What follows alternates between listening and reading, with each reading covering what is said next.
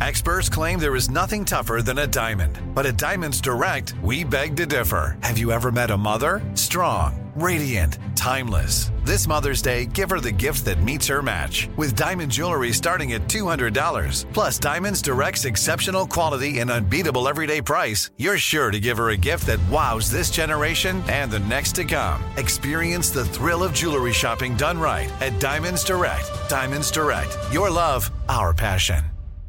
You know you've got a comeback in you. When you take the next step, you're going to make it count. For your career, for your family, for your life. You can earn a degree you're proud of with Purdue Global. Purdue Global is backed by Purdue University, one of the nation's most respected and innovative public universities. This is your chance. This is your opportunity. This is your comeback. Purdue Global, Purdue's online university for working adults. Start your comeback today at purdueglobal.edu. We went from normal life, healthy child to acute lymphoblastic leukemia, or B-cell ALL. The St. Jude team came up to get CJ via ambulance. Shortly after that, I noticed a rainbow. It meant that there was hope. We were driving into hope. To have hope is to have your child healthy, and we have that because of St. Jude. You can help kids fight childhood cancer. Please become a St. Jude Partner in Hope today by visiting musicgives.org. Murder Homes is a production of iHeart Podcasts.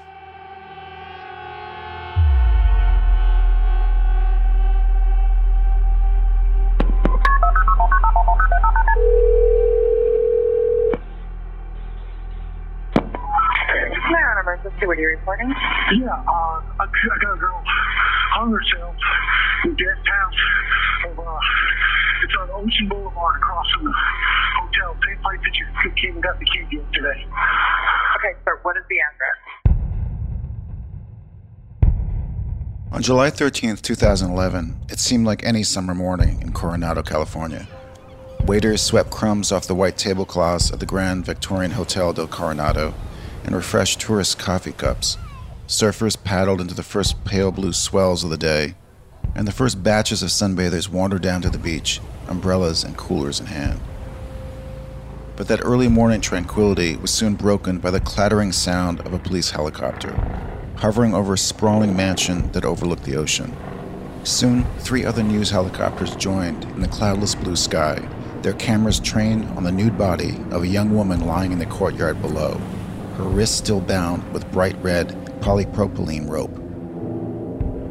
The young woman who was found in the courtyard was named Rebecca Zhao, a Burmese-American immigrant who was 32 years old. She'd been found hanging from a wrought iron balcony at the mansion, where she'd been staying by herself the previous night, except for one other person, who was sleeping in the guest home. His name was Adam Shacknai, and he was the brother of Rebecca's boyfriend, Jonah. Adam had flown in the day before because of a family emergency. Jonah's son Max had fallen from the second-floor staircase of the mansion and critically injured himself.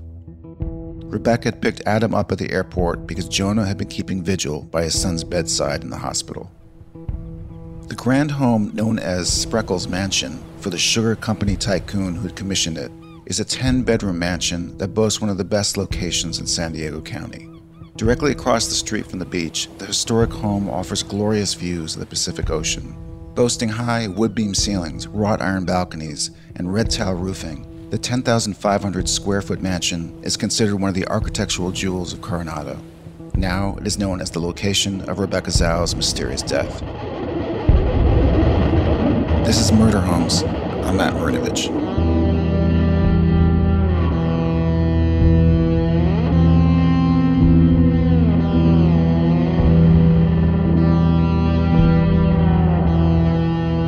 According to Rebecca's autopsy report, her ankles had been bound and her arms tied behind her back, a black t-shirt used to gag her mouth. The death had been ruled a suicide. The moment the medical examiner made his determination, he set off a controversy that has continued to divide the Coronado community to this day. Authorities believe they had a credible motive for self-harm. Rebecca was distraught after Max, who she was caring for, had critically injured himself. Though she had told police she had tried to perform CPR on the critically injured boy, his condition was worsening at the time of her death. Her boyfriend and the boy's father, Jonah Shacknai, was in a state of shock. He had not returned to the mansion the night before Rebecca was found hanging. Only 2 people occupied the sprawling home that final night: Adam Shacknai and Rebecca. Just before she is said to have killed herself, Zhao had allegedly written the following words in black paint on the bedroom door that she had been using as her art studio inside the home. This is what it said: "She saved him. Can he save her?"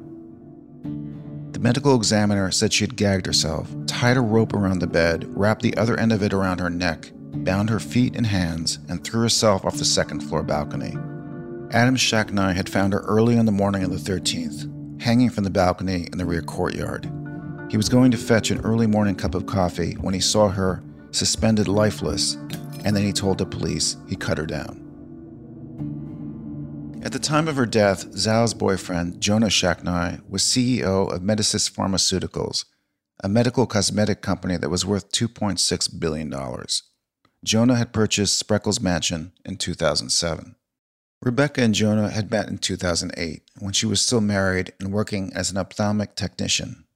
She got along well with his son Max, to the point where the boy's mother became a little jealous. In terms of her past, there was one notable event that occurred a year after she had met Jonah. She had shoplifted $1,000 worth of jewelry from a Macy's in Phoenix, Arizona. It was strange because she was a year into a relationship with a man who was the 9th wealthiest CEO in the state. I spoke to Caitlin Crowther, author of Death on Ocean Boulevard, the New York Times best-selling book about the Rebecca Zhao case. A native of San Diego, Caitlin's interest was immediately piqued by the mysterious death. Here's what Caitlin told me. I think one thing is that pretty much everyone that comes up to me says she was definitely murdered. Nobody wants to believe that a woman would do this to herself. That's what I hear primarily over and over again. A woman would never do this to herself. Caitlin spoke to Jonah Shacknai, Rebecca's boyfriend, a number of times as research for her book. She said that her interviews with him left her with more questions than answers. Jonah, I interviewed 8 times on Skype for an hour and a half, 2 hours each time. And that was right before I was about to turn the book in. So I had to go back in and rewrite a bunch of stuff, change a bunch of stuff. But it was great because he was her boyfriend and he knew her really well. And what he told me basically showed that she was not the person that her family really thought she was. That's what she showed them. But she had other parts to her that she showed other people. She told different stories to different people about the same thing that happened, but everybody got a different version. He says now that he thinks that she killed herself, but initially he was more concerned that somebody might be after him because he didn't think she would have done this to him the way that she did it, because it would have brought such embarrassment to him. And it was causing his stock to fall because he looked like he was a suspect, and he actually asked the sheriff's department, "Can't you publicly declare that I'm not a suspect?" Which is what caused people to believe that he was asking for special treatment and that the sheriff's department gave him special treatment. And that's where this case really took off. We'll be back after a short break. As you know, the world can be a dangerous and unpredictable place. With every case I've studied, I've learned one thing. Your best line of defense is your vigilance and preparation. That's why I recommend Simply Safe Home Security. Just this week, a neighbor across the street told me that at 8 in the morning, he had seen 3 men run down the block and beat and rob a man who was carrying a bag of tools. I always think of this as a safe neighborhood, but I have to admit, I don't have that feeling 100% of the time. That's why I feel a little bit more at peace knowing that Simply Safe, with its entry sensor, motion detectors, and cameras, is always on the lookout for me. Simply Safe was named Best Home Security Systems 2024 by the U.S. News & World Report. And it's backed by 24/7 professional monitoring for less than $1 a day. Get 20% off any Simply Safe system when you sign up for Fast Protect monitoring. Just visit simplysafe.com/homes. That's simplysafe.com/homes. There's no safe like Simply Safe. We went from normal life, healthy child to acute lymphoblastic leukemia, or B-cell ALL. The St. Jude team came up to get CJ via ambulance. Shortly after that, I noticed a rainbow. It meant that there was hope. We were driving into hope. To have hope is to have your child healthy, and we have that because of St. Jude. You can help kids fight childhood cancer. Please become a St. Jude Partner in Hope today by visiting musicgives.org. Now I'd like to introduce you to Meaningful Beauty, the famed skincare brand created by iconic supermodel Cindy Crawford. It's her secret to absolutely gorgeous skin. Meaningful Beauty makes powerful and effective skincare simple, and it's loved by millions of women. It's formulated for all ages and all skin tones and types, and it's designed to work as a complete skincare system, leaving your skin feeling soft, smooth, and nourished. I recommend starting with Cindy's full regimen, which contains all 5 of her best-selling products, including the amazing youth-activating Melon Serum. This next-generation serum has the power of melon leaf stem cell technology. It's melon leaf stem cells encapsulated for freshness and released onto the skin to support a visible reduction in the appearance of wrinkles. With thousands of glowing 5-star reviews, why not give it a try? Subscribe today and you can get the amazing Meaningful Beauty system for just $49.95. That includes our introductory 5-piece system, free gifts, free shipping, and a 60-day money-back guarantee. All of that available at meaningfulbeauty.com. We're back with Murder Homes. After the medical examiner ruled Zhao's death a suicide, authorities considered the case closed. But if they hoped this would make it go away, they were mistaken. From the moment TV helicopters had hovered over Spreckles' mansion, filming her nude body on the grass, the case became a favorite of true crime buffs and internet sleuths. The Zhao family, who always felt their daughter was murdered, were also infuriated. And they finally got their day in court. Although it was a civil trial, they were still finally able to face the man who they believed had murdered Rebecca in cold blood, Adam Shacknai, Jonah Shacknai's beloved brother. Even the sheriff, Bill Gore, admitted that he understood the public's skepticism about what had happened at Spreckles' mansion. It's an unusual case, he said. It lends itself to conspiracy theories. There were many areas of concern, but these were quickly distilled into the 6 biggest mysteries about Rebecca's death. Just like the knots found on Rebecca's body, they tended to tighten as more and more experts pulled on them in an effort to untangle fact from fiction. The first mystery is how had Rebecca managed to tie her arms behind her own back before leaping to her death? I asked Caitlin what she knew about this. So there's a lot to do with the knots during the trial, and also what Adam told me in an interview on the witness stand. He said, yes, I'm a tugboat captain, but I don't know how to tie these knots. And he told me afterwards he was upset with his attorneys because he felt like they were complicated knots when the attorneys tried to make it sound very simple, like a bird or a monkey could tie these knots. Yeah. And so Adam basically said, I have to take these tests, but I don't know how to tie these knots. And in fact, I did some research and I think that they're this Japanese erotic bondage art form. And so my question is, who in this case knows about bondage? Because it's a weird way to be tied up. I mean, if she did it to herself, where would she get that idea? There's nothing on her computer that showed she ever did any research into this. I asked Jonah Shacknai straight out, did you guys have this in your relationship? He says, not with me.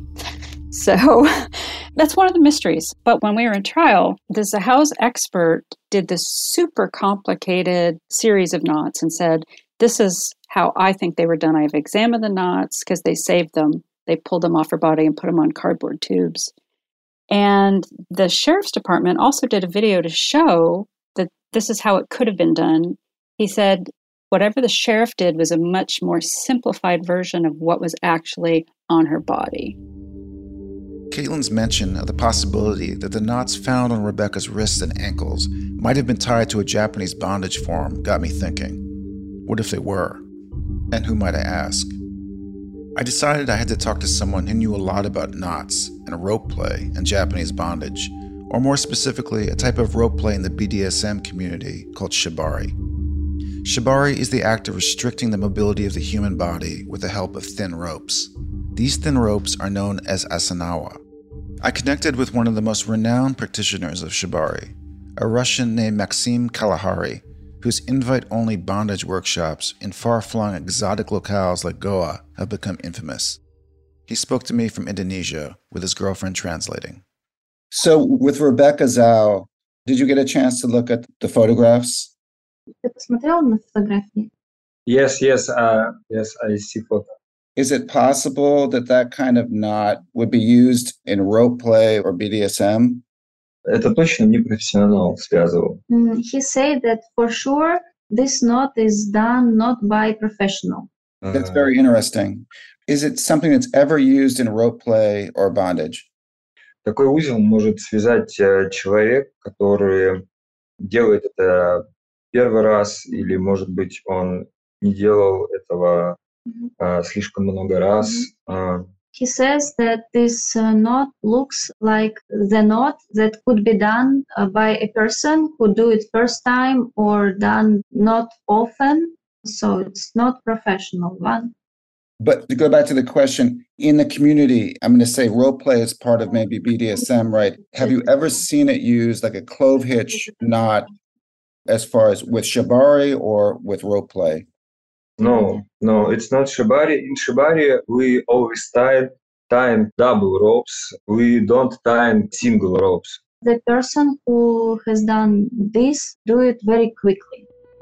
That's really interesting. He was in hurry, or the model give resistance. It was like a role play. She played like she wanted to escape or not. We don't know. Я могу предположить 3 причины. He can think about 3 reasons. Он раньше никогда это не связывал. He never do this before. Он очень торопился. Or he was in hurry, very in hurry. Она оказывала сопротивление. Or she did some resistance. Without any knowledge about how to do and practice, he thinks that it's impossible to do herself behind the back. The highly staged nature of the alleged suicide, the intricate binding of wrists, ankles, the gag in the mouth, the nudity, it did seem beyond the capability of a highly distraught suicidal person. 7 years later, at a civil trial, Rebecca Zhao's family finally had the feeling there might be some closure. The jury listened as Rebecca's family lawyer walked them through the final hour again, sketching out what he had believed happened.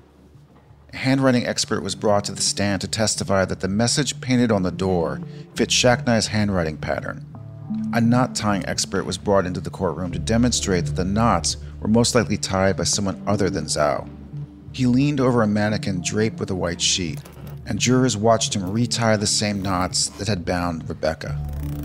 He tightened the rope in figure eights and explained the clove hitch and overhand knots. Adam Shaknai, the lawyer pointed out, was well versed in the use of knots, of which the clove hitch was one. He was a tugboat captain on the Mississippi River. Adam Shaknai's lawyer countered that his client's DNA had never been found on the rope, not one strand of it. Is it conceivable that it might have been wiped down? Or, as Caitlin Rother suggested when we spoke, that someone could have used gloves?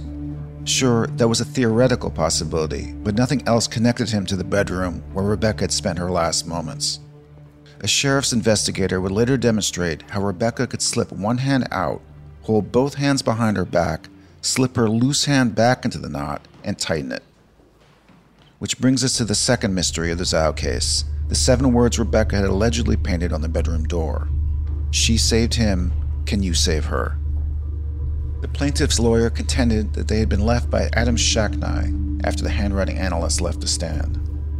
Adam Shaknai's lawyer countered that a murderer wouldn't want to draw attention to himself by leaving a message on the wall.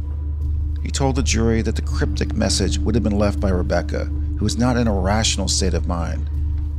The message itself, to me, is tantalizing. It both makes sense and doesn't. She saved him contradicts what actually happened, considering that Rebecca told Jonah she was in the bathroom at the moment Max had fallen from the second-floor staircase.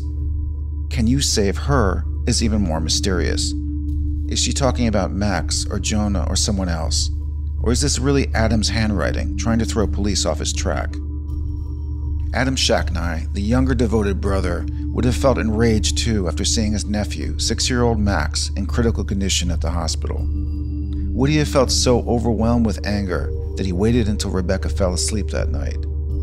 Could he have bludgeoned her unconscious, bound her, gagged her, and thrown her over the balcony, watching her swing just a few feet from the lush, manicured grass, her toenails painted a glossy red? What did the 7 words, painted in black on the door, "She saved him, can he save her," mean? And is it conceivable that someone besides Rebecca had left them there? Here's what Caitlin told me. Nobody is willing to say what that message really means because nobody really knows, but she came from a religious family. She had a religious upbringing. Can you save her could be God. I heard one theory that she was angry with Jonah, which is reflected in the note, as I mentioned, and that maybe this was a message to him, that what she did to herself, if it was a suicide, that she was angry at him and wanted to embarrass him. So, I mean, I don't know if you is Jonah, is you God, is you the killer? I mean, who is it? We don't know who it is. But the fact of the matter is, it's a very strange message. The strokes with the paint look pretty angry. There have been other people who are staging scene experts who say the whole scene was angry. She was placed in this demeaning position with her hands tied behind her ankles bound. The House attorney also suggested that she may have been hogtied previously. Yes. The lividity of her body and the way the blood is positioned only on one side of the body and not in her feet, where it should have been when she was hanging. There's so many things with this. The fact that she wasn't decapitated, if she really fell with that force, 9 feet jumping off, why wasn't she decapitated from the force of it? Why did she only have these minor injuries with the cartilages? Very similar injuries, by the way, with Jeffrey Epstein. And then there's the third mystery. The latex glove and menstrual blood found on a knife in the bedroom. A latex glove was found in a crawl space under the guest house where Adam was staying. Was this evidence that Adam had used the glove to hide his fingerprints?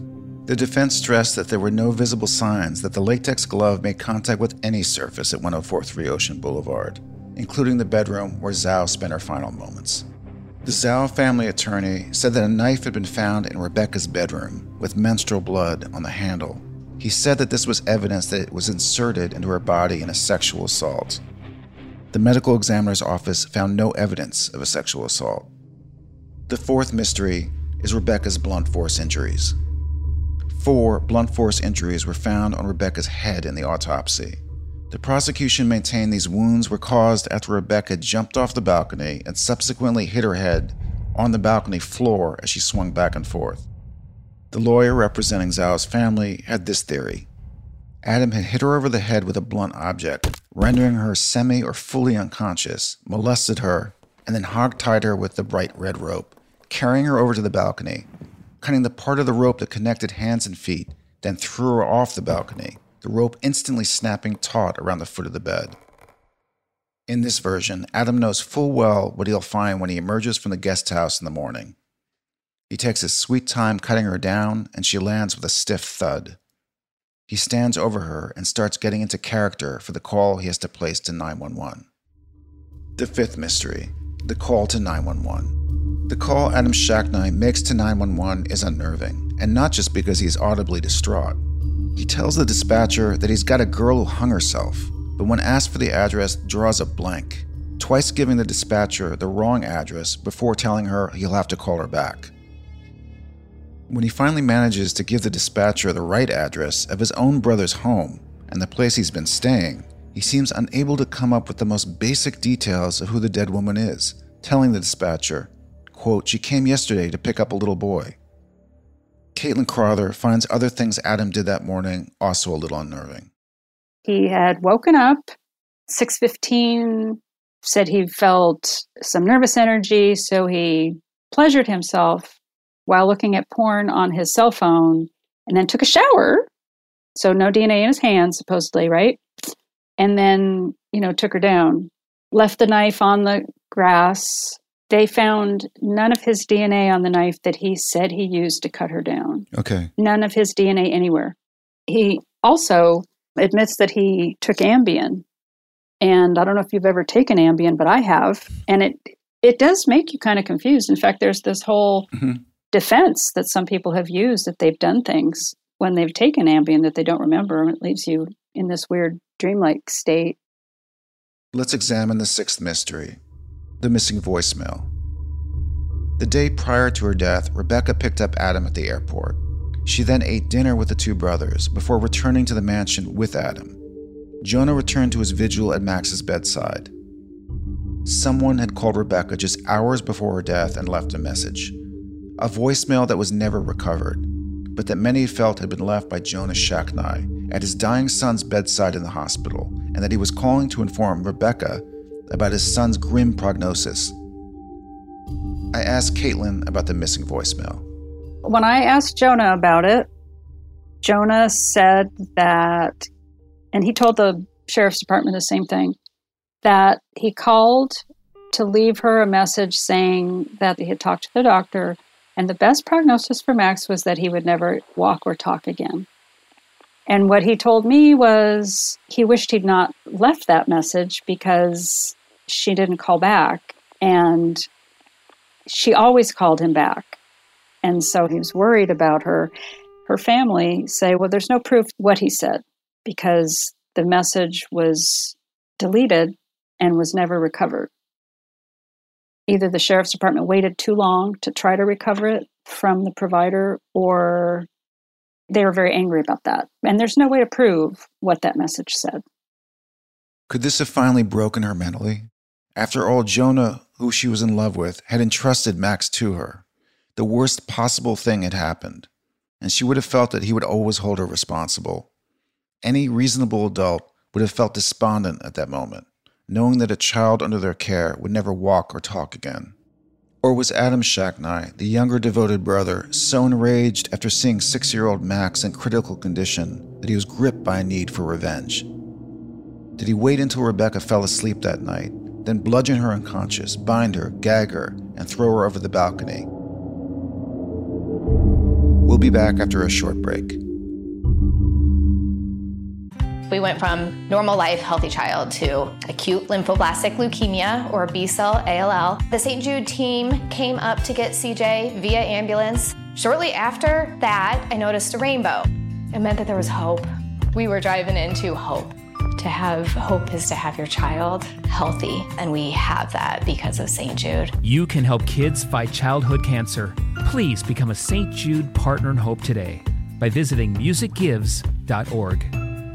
Now I'd like to introduce you to Meaningful Beauty, the famed skincare brand created by iconic supermodel Cindy Crawford. It's her secret to absolutely gorgeous skin. Meaningful Beauty makes powerful and effective skincare simple, and it's loved by millions of women. It's formulated for all ages and all skin tones and types, and it's designed to work as a complete skincare system, leaving your skin feeling soft, smooth, and nourished. I recommend starting with Cindy's full regimen, which contains all 5 of her best-selling products, including the amazing youth-activating Melon Serum. This next-generation serum has the power of melon leaf stem cell technology. It's melon leaf stem cells encapsulated for freshness and released onto the skin to support a visible reduction in the appearance of wrinkles. With thousands of glowing 5-star reviews, why not give it a try? Subscribe today and you can get the amazing Meaningful Beauty system for just $49.95. That includes our introductory 5-piece system, free gifts, free shipping, and a 60-day money-back guarantee. All of that available at meaningfulbeauty.com.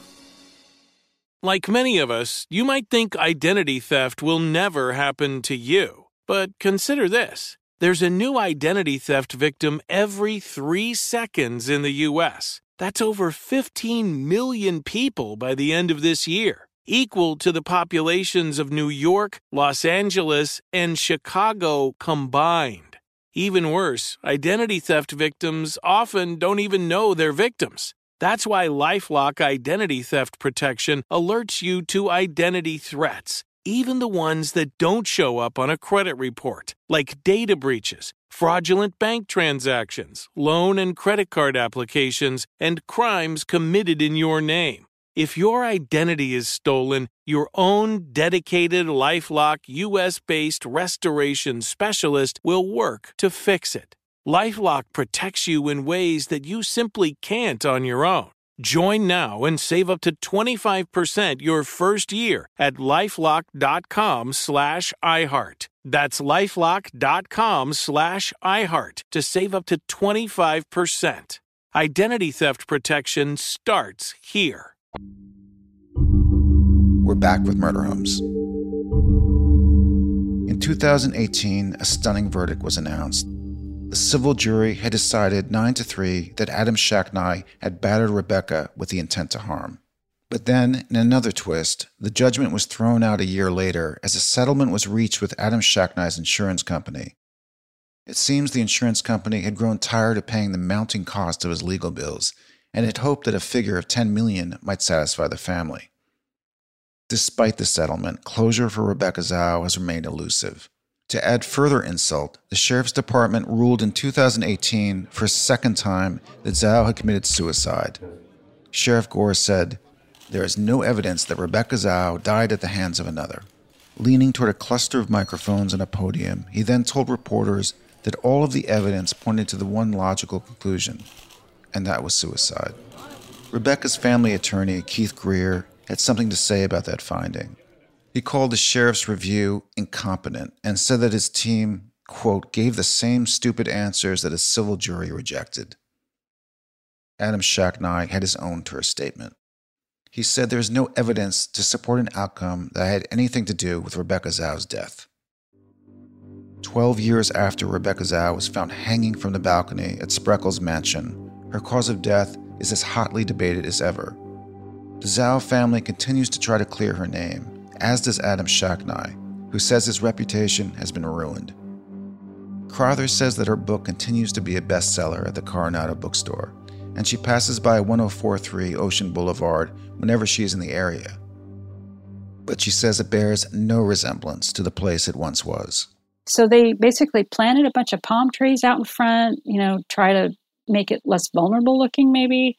They did all kinds of landscaping. I thought it looked pretty nice. And the next owner came in and ripped all that out again, did a bunch of interior remodeling. And then another person bought it during the lockdown. And now it looks completely different. It looks like a house out of Miami. It doesn't look anything like it used to.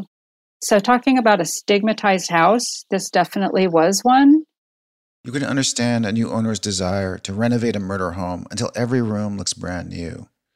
But the fact remains that Rebecca Zhao keeps calling us back inside, to the bedroom, where someone painted the message on the door.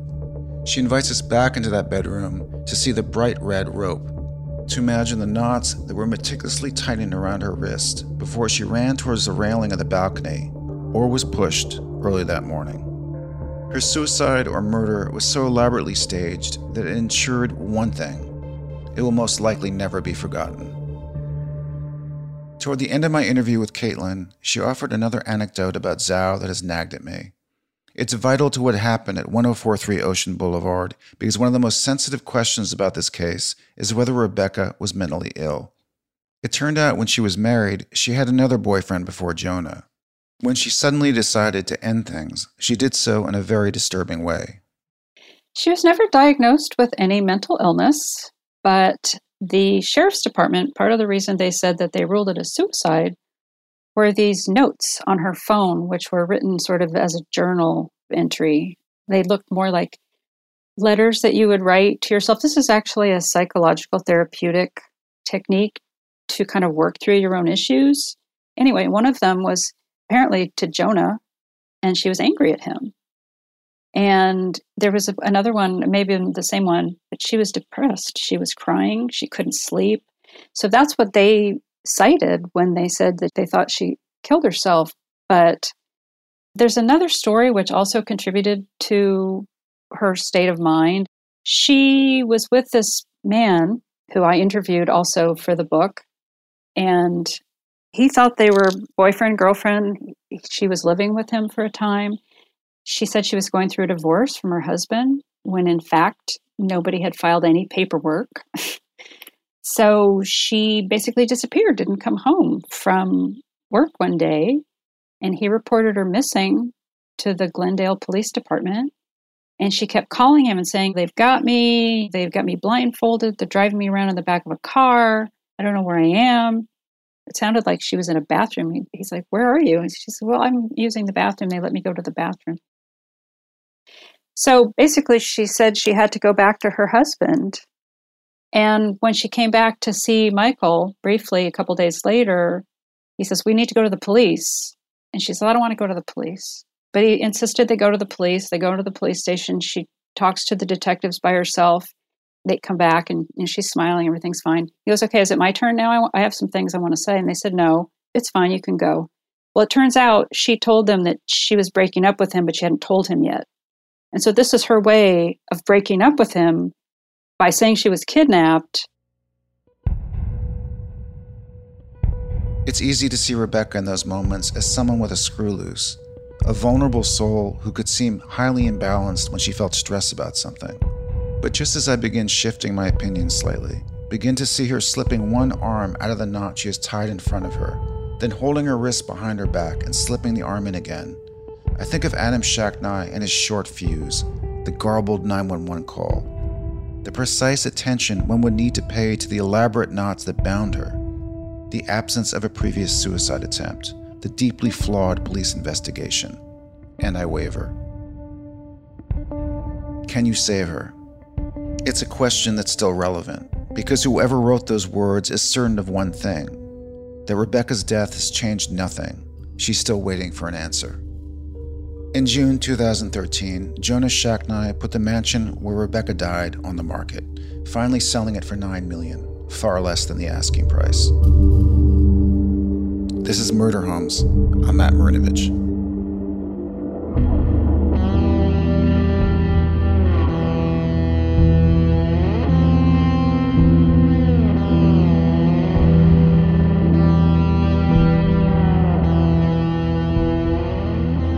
Murder Homes is created by and executive produced by Matt Marinovich. Executive producers are Jennifer Bassett and Taylor Chicoine. Story editor is Jennifer Bassett. Supervising producer is Carl Cadle. Producer is Evan Tyre. Sound design by Taylor Chicoine, Evan Tyre, and Carl Cadle. Special thanks to Ali Perry and Nikki Ator. Murder Homes is a production of iHeart Podcasts. For more shows from iHeart Podcasts, visit the iHeart Radio app, Apple Podcasts, or wherever you listen to your favorite shows.